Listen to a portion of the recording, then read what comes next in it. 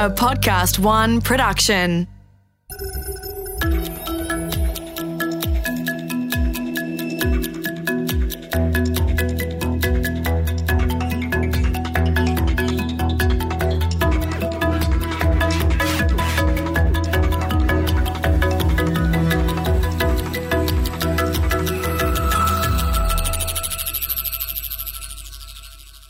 I have a confession. Wherever I go, everywhere in the world, I see dead people.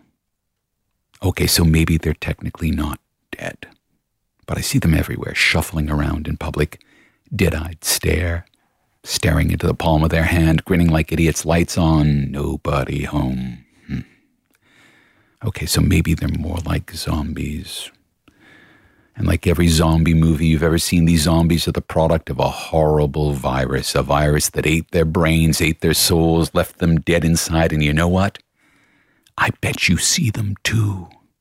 Walking along, looking down, staring into their hands, smiling at nothing. The smartphone is a marvel. It put the entire world of knowledge in our hand. And the smartphone, well, the smartphone is a terror. Because it opened up every one of our minds in ways that we'd never anticipated, to forces we'd never encountered. To user engagement. It sounds so innocent. What it means is that whatever comes through that screen on the smartphone has been engineered using neuroscience and behavioral science to be as alluring as it possibly can be. So that it's gotten harder and harder and harder to look away. Our attention has been spirited away into these little black mirrors. Our lives are no longer entirely our own, and no one saw that coming. Now that it's here, how do we escape this planet of zombies? G'day, I'm Mark Pesce. The coming next billion seconds are the most important in human history as technology transforms the way we live and work. In this third series, we conclude our conversations with some of the brightest minds shaping our world, charting our path as we voyage into an incredible future. We're fighting a war against our devices, but we don't even know the ground rules.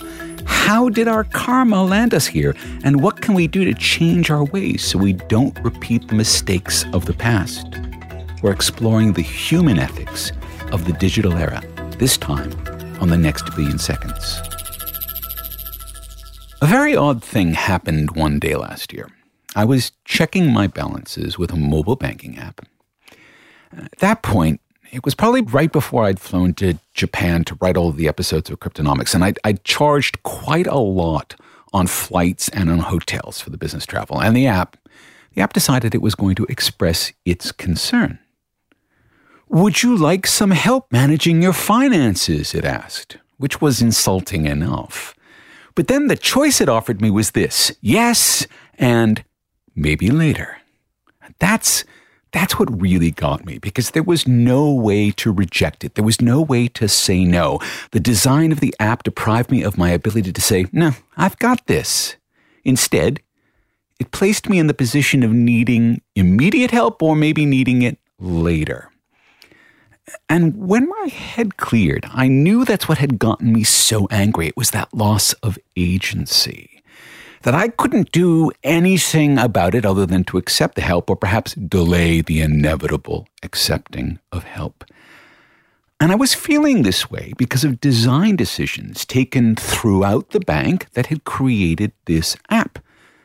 That this design, it reflected how they wanted to manage me as a customer, and I didn't like that at all. I even considered closing my accounts to send them a message because I didn't know any other way to make it clear what they'd done wrong. I didn't have any other levers to pull. And if this feels like something you've experienced in an interaction with technology, you're not alone. Our devices are now so close to us so much of the time. They can irritate us as they try to spirit a little bit of our own self into themselves for their needs. We hear it over and over. If you're not paying for it, then you're the product. And the product gets bought and sold to whomever can pay. It doesn't have any choice, no agency.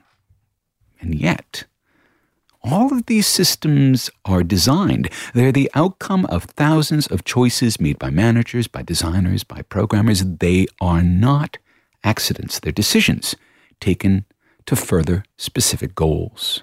And we can question the decisions, though as those reflect business goals, perhaps that's not the best way to start. Perhaps the best way to start is by educating those managers, those designers, those engineers in ethics. Because questions of freedom of choice and agency and responsibility, these are all ethical questions. How do you create a space where people can make choices without coercion? How do you create something that opens possibilities rather than closing them off? How can you best let people be people in all of their messy, unpredictable, emotional, and thoroughly human ways? These are the questions that Dr. Matthew Beard has been working to answer. As an ethicist of technology, he asks not, what can we do, but rather, what should we do?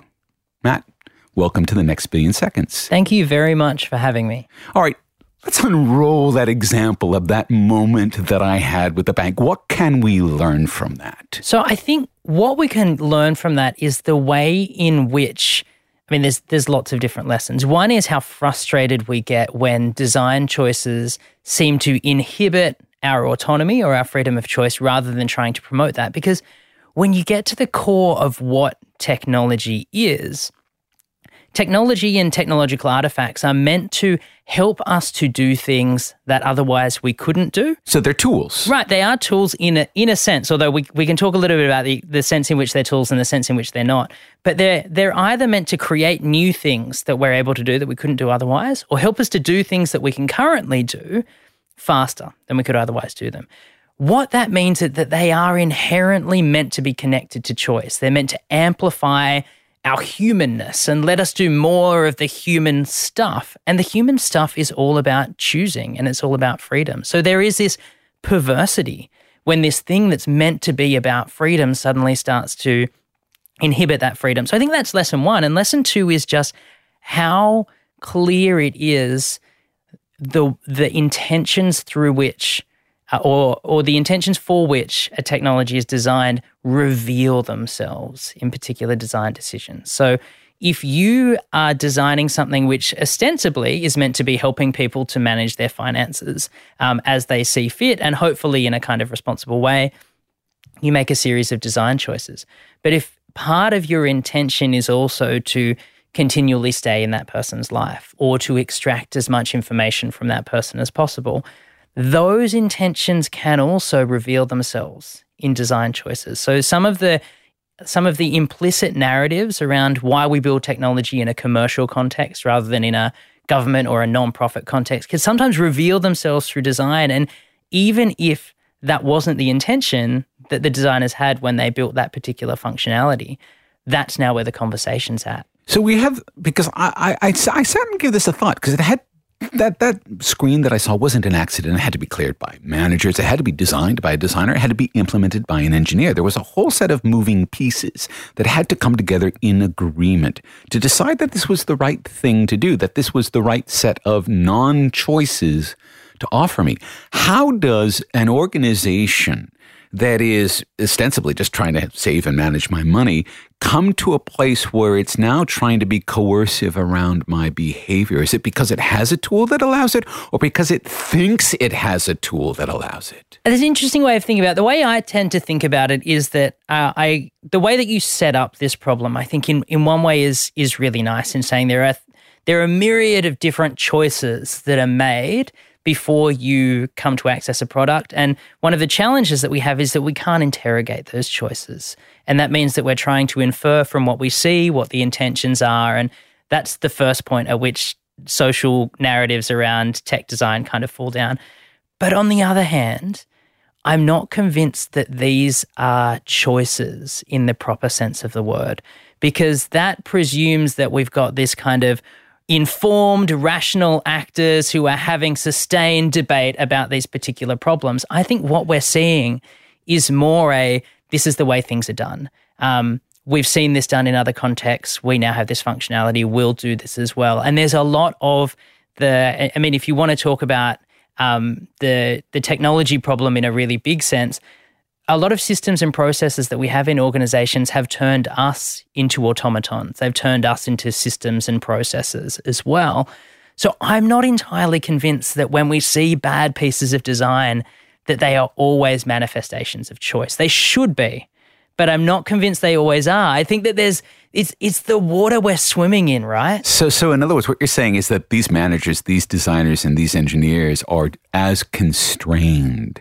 In other words, they're getting the choice menu that says, would you like vanilla or would you like vanilla, right? It's that all of them are now in the same trough, in the same sort of path that's leading them to make the same sort of decisions that are going to end up with me feeling like I don't have any decisions to make. Because all along the way, they haven't really had the freedom to make the decisions they feel they need. I think that might be what happens in effect. I think also what tends to happen is that you have a single app that's produced, and an app doesn't look like that big or complicated a thing when you are the consumer of the app, but there's a lot of work, especially when an organization is putting out an app, and there are lots of people working on the look and feel of it, the UX, the functionality behind the scenes, but each of those groups is usually working on their specific part of the problem. And so you have siloed groups working on particular operations, and usually their particular goals have certain targets they might need to meet. They might have KPIs. So on a human level, they might be incentivized to design in particular ways. And those things can sometimes contradict each other. And so you have cross purposes. So the artifact might, formally or officially have like one purpose or intention that it's trying to serve. But built into that, think of it like an iceberg. You've got this little part you can see on the top, but underneath is all of this stuff that we don't get to see, that's not necessarily called out at a design level. And in this specific case, part of it's that, yes, formally the app's helping to manage my money, but informally the app's also trying to manage the number of bad loans the bank has, right? That the bank actually needs to do that because that's part of their financial goals. And so the app is kind of caught in the crossfire here. It wants to make sure that I don't end up in a bad state, not so much for me, but to protect the bank and the bank's loan portfolio. And to add to that, it doesn't tell you that that's what it's doing or why. And so absent of that information, if you say, well, it kind of makes sense, like risk management is a big part of what financial institutions need to do from a business standpoint. And if we look back at financial crises and bad loans and the kind of the hugely negative effects that they can have on people's lives, arguably there's a responsibility to do that, to make sure that they're not making bad loans.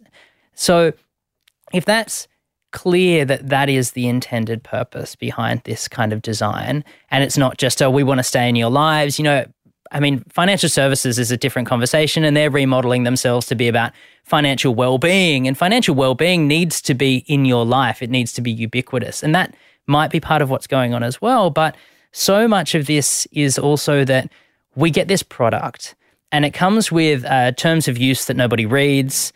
But what it doesn't come with is, the narrative around here's what we're trying to build, here's why, and here's the vision of the world that we are trying to create with this technology. And without that, we fill in the blanks as consumers based on a limited piece of information, the tech we have. We assume either good intentions and ineptitude or bad intentions and malevolence, neither of which is necessarily fair to anyone. Is that framing story that allows us all to rest comfortably in how the decisions have been made, is that framing story part of the ethical responsibility of the bank and of the creators of that app? Do they have to be telling that story not just to me as the consumer, but to themselves as the creators? Yeah, I would almost argue that the latter is more important. We're talking about, I guess, on two different levels. Their ability to communicate to you is really important. Why they've done this, to what ends they have done this. That's important to secure your trust, and it's important because it helps you to be able to press back if there are issues that you think warrant further interrogation, trade-offs that they've made that you think they've made in the wrong way. But you can imagine an organization that has done all of the hard work and all of the heavy lifting, and they've had really robust and serious conversations about that. And then for some reason, they haven't communicated those in a way that's really understandable. You might still want to say, that organization is one that I'm inclined to say is an ethical organization because the things that they're building are subject to a huge amount of scrutiny and due diligence. It would be better if I knew about it, but I'm still inclined to think that they're putting out products that are pretty good. Whereas an organization that puts zero thought behind the scenes into what they're doing, but is able to tell this beautiful narrative around what they're trying to do and says we're open to feedback and we iterate and all the rest, that organization might be really good at PR. They might be really good at storytelling. They might even be really good at version 6.0 being exactly the product that it should have been to start with because they're really open to feedback. But there's a good chance that there have been people being harmed throughout the process through versions 1 through 5. There are things that they should have paid attention to that they didn't. So in like business circles and in business ethics, they talk about the difference between trust, which is like we are willing to jump into the unknown with you as an organization. And then there's kind of legitimacy, which is, well, there are good ethical reasons why this thing can exist or should exist independently of how people feel about it, because the processes that they undertake, the reasons that they have for existing, and the kind of responsibilities that they exercise are sound. And so regardless of how people feel about them, they are legitimate. Now, what we want is both. We want tech companies to be legitimate. They have really good reasons for existing and they have some ethical norms that they adhere to. And we want them to be trustworthy as well. And that means selling that story and speaking to us. So Apple has been doing its best to sell itself in a trust story and a legitimacy story. And yet we know that, in fact, that is, at least in some part, PR from Apple. Facebook, on the other hand, has simply been horrible through this whole thing. Google sort of sits somewhere in the middle. Amazon kind of sits somewhere in the middle. But we do see that every one of the technology giants is trying to face both the trust and the legitimacy issue, and they're not able to get themselves around it. They're not able to be consistent with their stories. What is that telling us about what they're missing, what they're not seeing, and also what we're not seeing? Okay, so for me, the thing that is missing most is that there is a real there's a real challenge that every organization have, and that tech companies especially have, in that they are trying to get their kind of integrity and their moral authenticity after the fact because they're afraid of losing business and market share. Business and market share that they got by kind of keeping a blind eye to all of this. For sure. And there were advantages arguably in them doing that, at least in the short term. There are people who will say in the long term, you're better to be a moral institution, but set that aside. If you wanted to start with a very basic claim about ethics, it's to say that what makes something an ethical action is when you do the right thing because you think it's the right thing to do.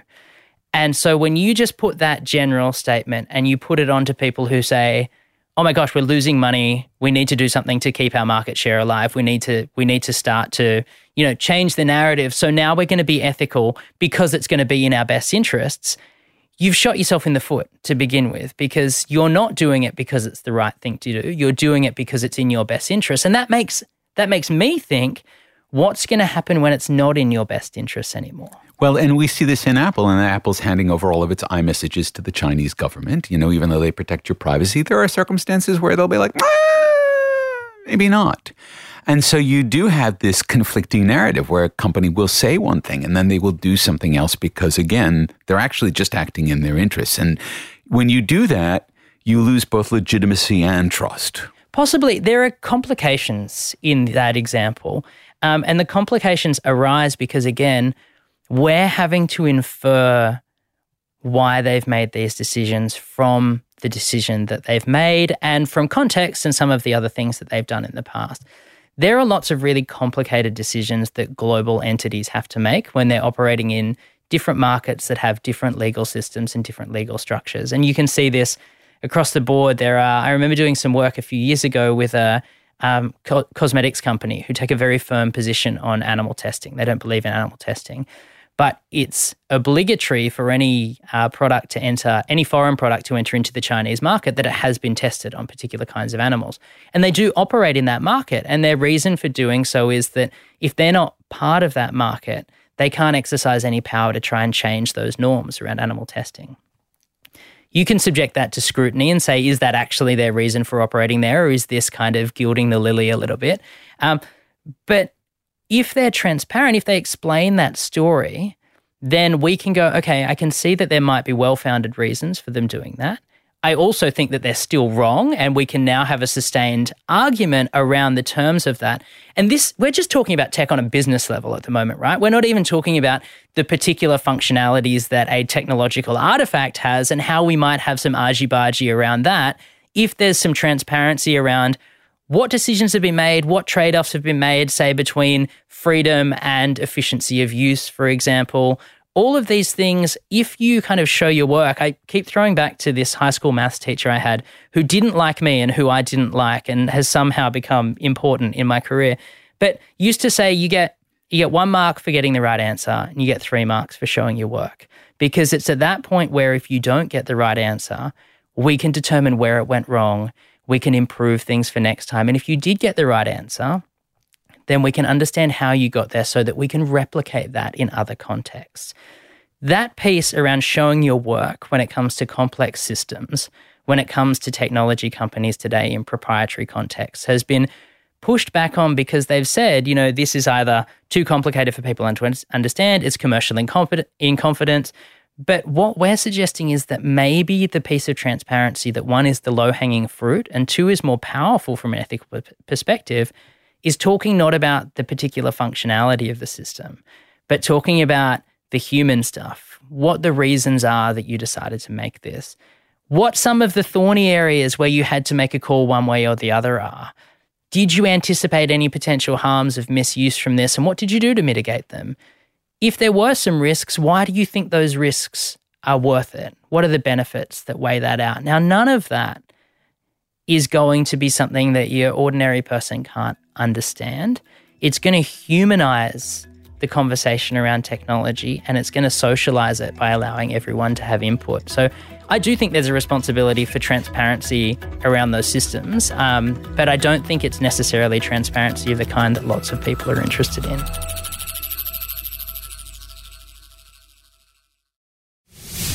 And we're back talking to Matthew Beard about the ethics of technology. So, Matt, you have said people don't come into work thinking they're going to build the Death Star. And yet, we have a range of Death Star-like technologies in the world today. And we need to think about, particularly as these technologies are getting smarter or more autonomous, we need to start to think about how we design them for their own capacity versus our own ability to make decisions on how we use them. So how do we start to map that out? Because these technologies are now coming very quickly. Yeah, I think that there are a couple of important pieces to the puzzle here. And that's important to say because it's often billed as there being one particular magic bullet that is going to solve all of these problems. And there have been some who have talked about ethics in that way, that we just need good people working in these organizations, and that's going to stop these problems from happening. I don't think that's the case for 2 reasons. Firstly, I think we already do have lots of good people in these organizations, but these are hard and complicated problems that just being a good bloke or a good Sheila is not going to be able to kind of repair the kind of complexity of those issues or kind of make that disappear. The second thing is not everyone is a good faith actor who's trying to do the right thing. And for those people, you need a really complex kind of regulatory system and accountability. So first thing to say is that ethics is not a voluntary opt-in system. It's not a replacement for law or regulation. But it takes us above that bare minimum. We don't just want tech companies, given their scale, given their ability to influence our lives, and given the capacity they have to improve them for so many people, we don't just want them thinking legalistically about what is the minimum standard that I need to reach here. We want them ethically and as designers to be thinking, how can I make this thing the best version of itself? And one of the things that I've been saying is that you can't build great technology unless it's good as well. And that means good in the ethical sense. And so what I've been trying to do is just map what are the various different kind of moral responsibilities that technology designers need to take into account when they're building their products. And you come up with some very nice, fairly intuitive and somewhat abstract principles like don't treat people as if they were tools that you can just use to get results. try to amplify rather than constrain human freedom. Take responsibility for what you're doing, designed to include vulnerable users. Now, that stuff is, I think most people would nod their heads in agreement. The complexity comes in taking these high-minded principles and translating them into really practical design decisions. And so what we've tried to do is to translate and distill those really complex principles into operational kind of functions and practices, so they're more specific ways of giving voice to those problems. But we've also tried to build some kind of methodologies about how teams and designers can actually sit down and ask really practical questions that elicit the ethical complexity that's involved in a particular situation. So if you think about ethics as a kind of lens by which you view the world, we can see the ethical dimension of things if we choose to look in that way or inquire in that way, but we can also ignore it by not asking those kinds of questions. So a basic example of this is kind of what we call sort of ethical red teaming. So a lot of problems arise when we talk about kind of ethical negligence, and negligence can often arise not because you're not paying enough attention to something, but because you're too close to something. You can't see the forest from the trees. And red teaming is a practice that comes from, security groups where they'll invite someone in to see what the security holes in a particular system. Penetration testing. Right, exactly. But from an ethical standpoint, what we're trying to do is seek impartiality and distance. And so if a design team are working really hard on a particular problem, they can sometimes have drunk the Kool-Aid a little bit of some of the business imperatives, some of the things that they think are really fun or are really clever bits of code that they've become really attached to. And they need someone to come in from outside and ask some hard questions about, look, this is a beautiful piece of code, but it manifests in enabling people to do something that they shouldn't be able to do, or it actually stops people from doing something that they should be able to do. So I think you need to scrap it. Or how would you defend that and kind of prosecute the case for, here are the points at which I think this product is unethical or might give rise to ethical problems, and then to test, have you made these kind of trade-offs in the right way? Have you stuck to the brief of this product, or has there been some kind of mission creep in what you're trying to achieve here?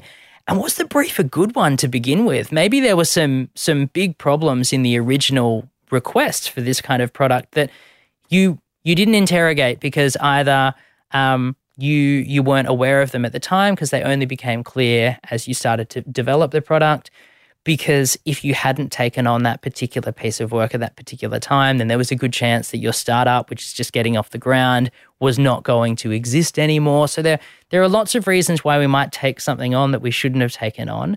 And that ability to step back and invite someone to be impartial in that process is just like one among a myriad of different ways that we can start to, in a more serious way, bring ethics into the conversation. All right, to bring it back to military machines, because the military has been one of the axes by which technological development has moved forward over the last, say, 10,000 years. All right, this is not a new thing. That military and technology, since we really started smelting metals, have kind of gone hand in hand. We now have this idea that we can use the current and next generation of both machine learning and artificial intelligence tools to help us build things that are smarter, that can, in some sense, act with autonomy in a range of situations, where it's starting to see people ask questions, and they're ethical questions about, should that autonomy include lethal force? When is it appropriate? When is it about saving soldiers on the battlefield? All of that. How do we negotiate asking those questions against the force of, well, we have to protect ourselves, we have to protect our soldiers, we have to protect the nation? Because those are always the things that will be presented as the ethical imperatives there, and not the other ones around, yes, but are we actually wanting to give that kind of autonomy to deprive people of life to machines, that sort of agency? How do we, because this looks like to me over the next billion seconds is going to be a big part of the conversation that we're having about technology. Yeah, I think the first thing to say is that problem is not a new one for military operators who are interested in conducting themselves ethically and adhering to the rules of engagement, the laws of armed conflict, and the moral norms around what it means to fight war well. We talk a lot now about the asymmetry problem, which is basically that when when two nations go to war with one another, or two groups go to war, because increasingly one of the problems is we don't have nation states fighting anymore, but is that when there's a huge power imbalance between those two groups, the only strategic advantages that the weaker group can have is by subverting the laws of armed conflict. And that's why you get guerrilla tactics. That's why you see terrorism on the rise, that these are actually these are problems of asymmetry. They're not necessarily, again, problems of the inherent badness of the people involved. And if you talk, and I have, because I have a background in military ethics, to people who are actually engaged in combat, they wrestle with really hard problems. If we weren't the more powerful nation, could we say, and I've heard these conversations take place between different members of the military, saying provocatively,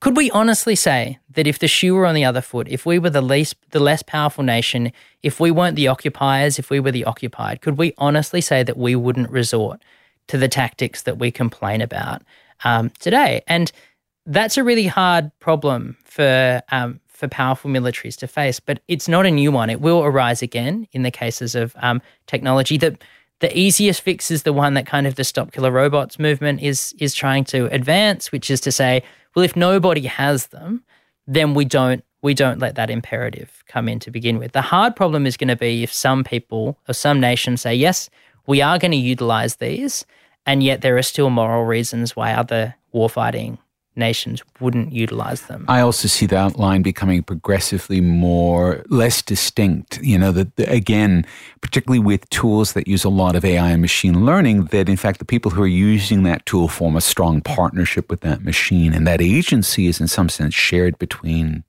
the smart machine and the person. We are seeing a little bit of that. There's a fabulous philosopher named Nolan Gertz who's working out of the Netherlands at the moment. He's talked about the ways in which technology can make us nihilistic. It can lead to us not taking responsibility for our actions. And one of the test cases that he's seen as an example where that hasn't happened is the relationship that is formed between bomb defusal teams and bomb defusal robots, where they actually have a level of care and concern for these robots, and they have invested in a way kind of morally and emotionally as though these were comrades. So you don't just have a human technology system and capability which is enhanced, but you actually have this kind of quasi-moral relationship that's building between those things. But that is predicated on there still being humans around to do some of that. And what we're talking about now is a situation in which possibly that's not going to be the case. And I think there are going to be some really big ethical challenges just on the level of like applied ethics and who's going to be harmed and stuff like that, but much higher level philosophical questions that need to be asked here as well around what does it mean for our sense that we need to take responsibility for our lives and the choices we make, that we are able to sanitize warfare such that we no longer have to get blood on our hands. So Albert Camus, the French existentialist, kind of argued that, one of the moral requirements that justifies killing is being willing to die. And that flips the script on some of the narratives around, well, we're going to do this because it's going to mean that less of our soldiers actually have to die. In fact, it would be great if we didn't have soldiers altogether. What does it mean for us to say that we are willing to kill but unwilling to die? And what does that mean for the certainty that we would have to have around the justice of the cause that we were prosecuting? And how do we have an effective system of ethical restraint and ethical management? So there's another military philosopher named Jeff McMahon, and there's a whole movement within military ethics which is called revisionist just war theory. And they basically say that the whole idea that the justice of a war is for the politicians to figure out, and then it's up to warfighters to just make sure that they conduct themselves with honor, and there's no relationship between the politics of the war. They say that's false. Warfighters need to be aware of the potential injustices of the causes that they're fighting for. And one of the arguments that they have, one among many arguments they have in favor of this, is that if you did that, if the individual conscience of every single warfighter became a check and balance on the injustice of a cause, imagine how much more difficult it would be to go to war. And we've seen examples of this. In the Republican primaries, Donald Trump says that he's going to bring back waterboarding. And a number of generals, both current and retired, said, we have an obligation to refuse illegal and unethical orders, and this would be included among those. So it's individual consciences that are pushing back on unjust orders. And so if you eliminate that and you have systems that maybe they're programmed to adhere to the Geneva Conventions and the laws of armed conflict, although there's so much complexity around applying those, maybe you can safeguard some of those problems, but by eliminating humans from a number of steps in that process, you also eliminate a number of friction points at which a lot of ethical reflection takes place and at which the ethical case for continuing with something has to be made. Okay, let's bring this sort of full circle, because most of us will not be involved in the ethical decision-making around military machines, except at a very broad social level where we elect our leaders who may be in that debate. But all of us are using systems that have been designed to perhaps manipulate us or guide us or nudge us. There's a whole bunch of different words and language that gets used around this. How do we negotiate our need for transparency, for ethical clarity, for the narrative, when none of that is really being presented to us now? You know, Facebook wants the whole world to share. Google wants the whole world to be searched. Apple, no one really knows. Apple just wants the world to be easy to use, maybe. Amazon wants a drone to bring you something after you shut a command at Alexa. So they kind of have their own stories, but none of them are particularly transparent. And all of us, I think, are feeling more and more hemmed in by this. So how do we find our own agency as individuals in that world? It is perhaps the question, and that, as always, when you get to the question, becomes the hardest one to answer. There's a framing issue, for one thing, which suggests that we ought to navigate this as individuals rather than collectively. We will have more power as a collective than as individuals trying to make individual arrangements with these huge tech companies. Because there's a power asymmetry. There is an enormous power asymmetry, and a lot of the responsibility will always fall on the more powerful person to manage that power asymmetry, because by definition, we don't have a huge amount of that power. I think that there's also a framing issue in that we often talk about the ways in which we can exercise the power we have as being exercising those powers as consumers rather than as citizens. I think a lot of the activity that we're going to need to undertake is going to be political rather than trying to hit them in their back pocket, because they are monopolies. And so it's really difficult unless you are going to opt out of those systems altogether, which is becoming harder and harder to do. It's really difficult to hit them in their back pocket. And so we need to act politically rather than economically. So this is through politicians and through regulatory frameworks and through legislation. We need to be starting to think about those as the front foot here? Yeah, I think we need to think about those as a big part of the conversation that needs to be happening. And that's difficult because they're really complex even for regulators to get their heads around. Particularly because they're international and tend to exist in many different domains that they then know how to use for their own advantage in these situations. In other words, another form of how they have power. Exactly. But the other piece of the puzzle, which I think is often underemphasized, is the fact that the people who are working at these tech companies, they are friends, they are husbands and wives, they are sisters, brothers, parents. You see them at your barbecue, you talk to them in other settings, and increasingly as every company becomes a technology company, there are more and more of these people around. And they are not immune or distanced from the narratives and the human concerns of real people. Whenever you have an opportunity to speak to someone who is not in the Silicon Valley bubble of tech people talking to tech people, and you can expose them to the human concerns around some of these things, a lot of ethical challenges arise when we are able effectively to be one person when we're not at work and another person when we are, and we can separate those two things. The more that we can have meaningful conversations about the ways in which technology is affecting our lives, both for good and for ill, and to have those outside of antagonistic relationships or power struggles between, consumer and provider, or between business and the state. When we meet these people on a human level, on a relational level, and we talk to them about the things that they're working on, and what they feel about those things. I have friends who work at Google, and I talk to them about Project Maven, and I try to understand how they feel about Project Maven being... Project Maven was a facial recognition data, basically, to help the US military to train drones and UAVs, and so it had military operations. One of the things that it used was the whole recapture thing. So when you have to prove you're not a robot and click on particular buttons. So no matter what your stance on US operations in Yemen, for example, you might have, just by accessing a site, been training a drone so that it could target more effectively.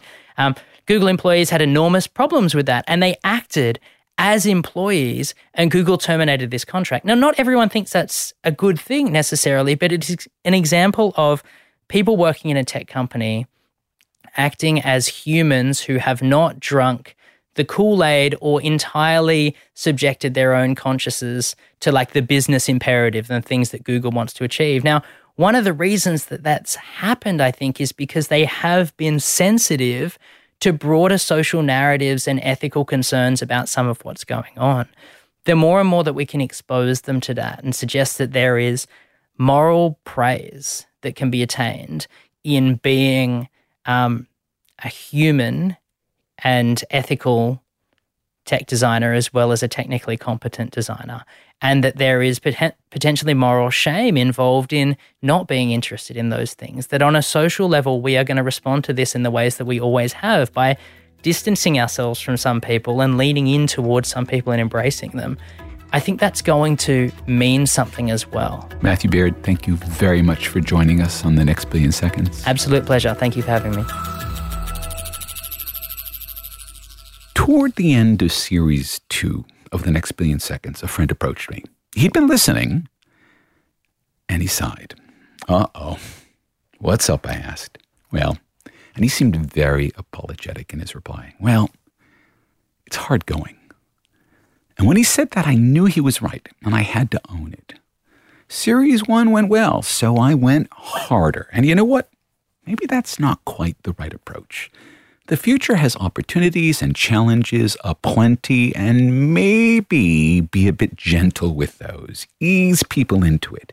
That's what I've tried to do in Series 3. I mean, we've gone deep, we've gone broad, but I hope we haven't gone as hard, because I want The Next Billion Seconds to be something you look forward to as much as I do.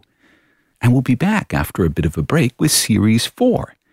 In Series 4, we'll land on something that we've so far avoided in this series, the living world, because it's not all about the machines.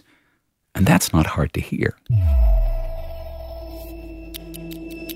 Now, has our conversation with Matt Beard got you thinking about the ethics we'll need to guide us safely into the digital future? If so, we'd like to hear from you. Drop by our website, leave us a message on LinkedIn. Tell us what you want to know about the future, and we'll do our best to bring it to you in another episode.